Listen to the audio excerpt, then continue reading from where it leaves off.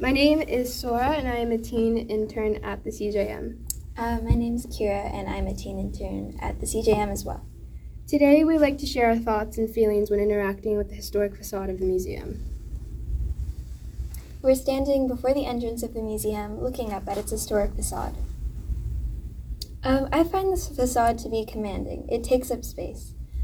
Bumpy red brick with thin canals of white stretch across the building's front. At the top of this wall is a stripe of smooth white that is carved into a scalloped pattern. At the bottom is a simple stripe of gray. Centered on the brick wall is the entrance to the museum. A tall white archway outlines large windows and the glass doors to the museum. To the right of this archway, there are 7 rectangular, identical windows lined up in a row. They're outlined by a smooth white. After the third window, a thin line runs vertically through the brick, separating one side of the building from the other. To the left of the entrance is a second archway, smooth and white with ornate carvings. It has the numbers 1907 engraved on it. Surrounding these numbers are 4 putti, 2 on either side, and each carrying an abundant cornucopia. I think the facade is so important because it kind of shows how we can't exist or imagine the future in the present without building off of the past and like the existing historic fabric. And looking at this part of the museum almost makes me feel like I'm personally witnessing the transition of time because we're seeing this visual clash between the past and the present.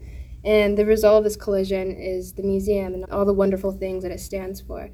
I think it's one of the most beautiful parts of this museum as it kind of reminds people that like, hey, the past and the present are not independent or separate abstract entities, but they feed off of each other and sustain each other.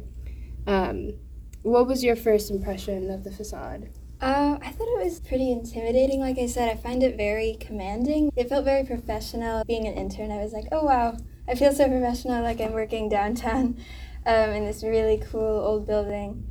And then obviously you can see like a little bit of the Yud like peeking out the top, so there's some mystery there. Yeah, when I first saw it, I thought it was boring. It's just like a plain old brick building, but learning the history behind it and how important this building was for the functioning of the city, it like made me appreciate what the brick facade stands for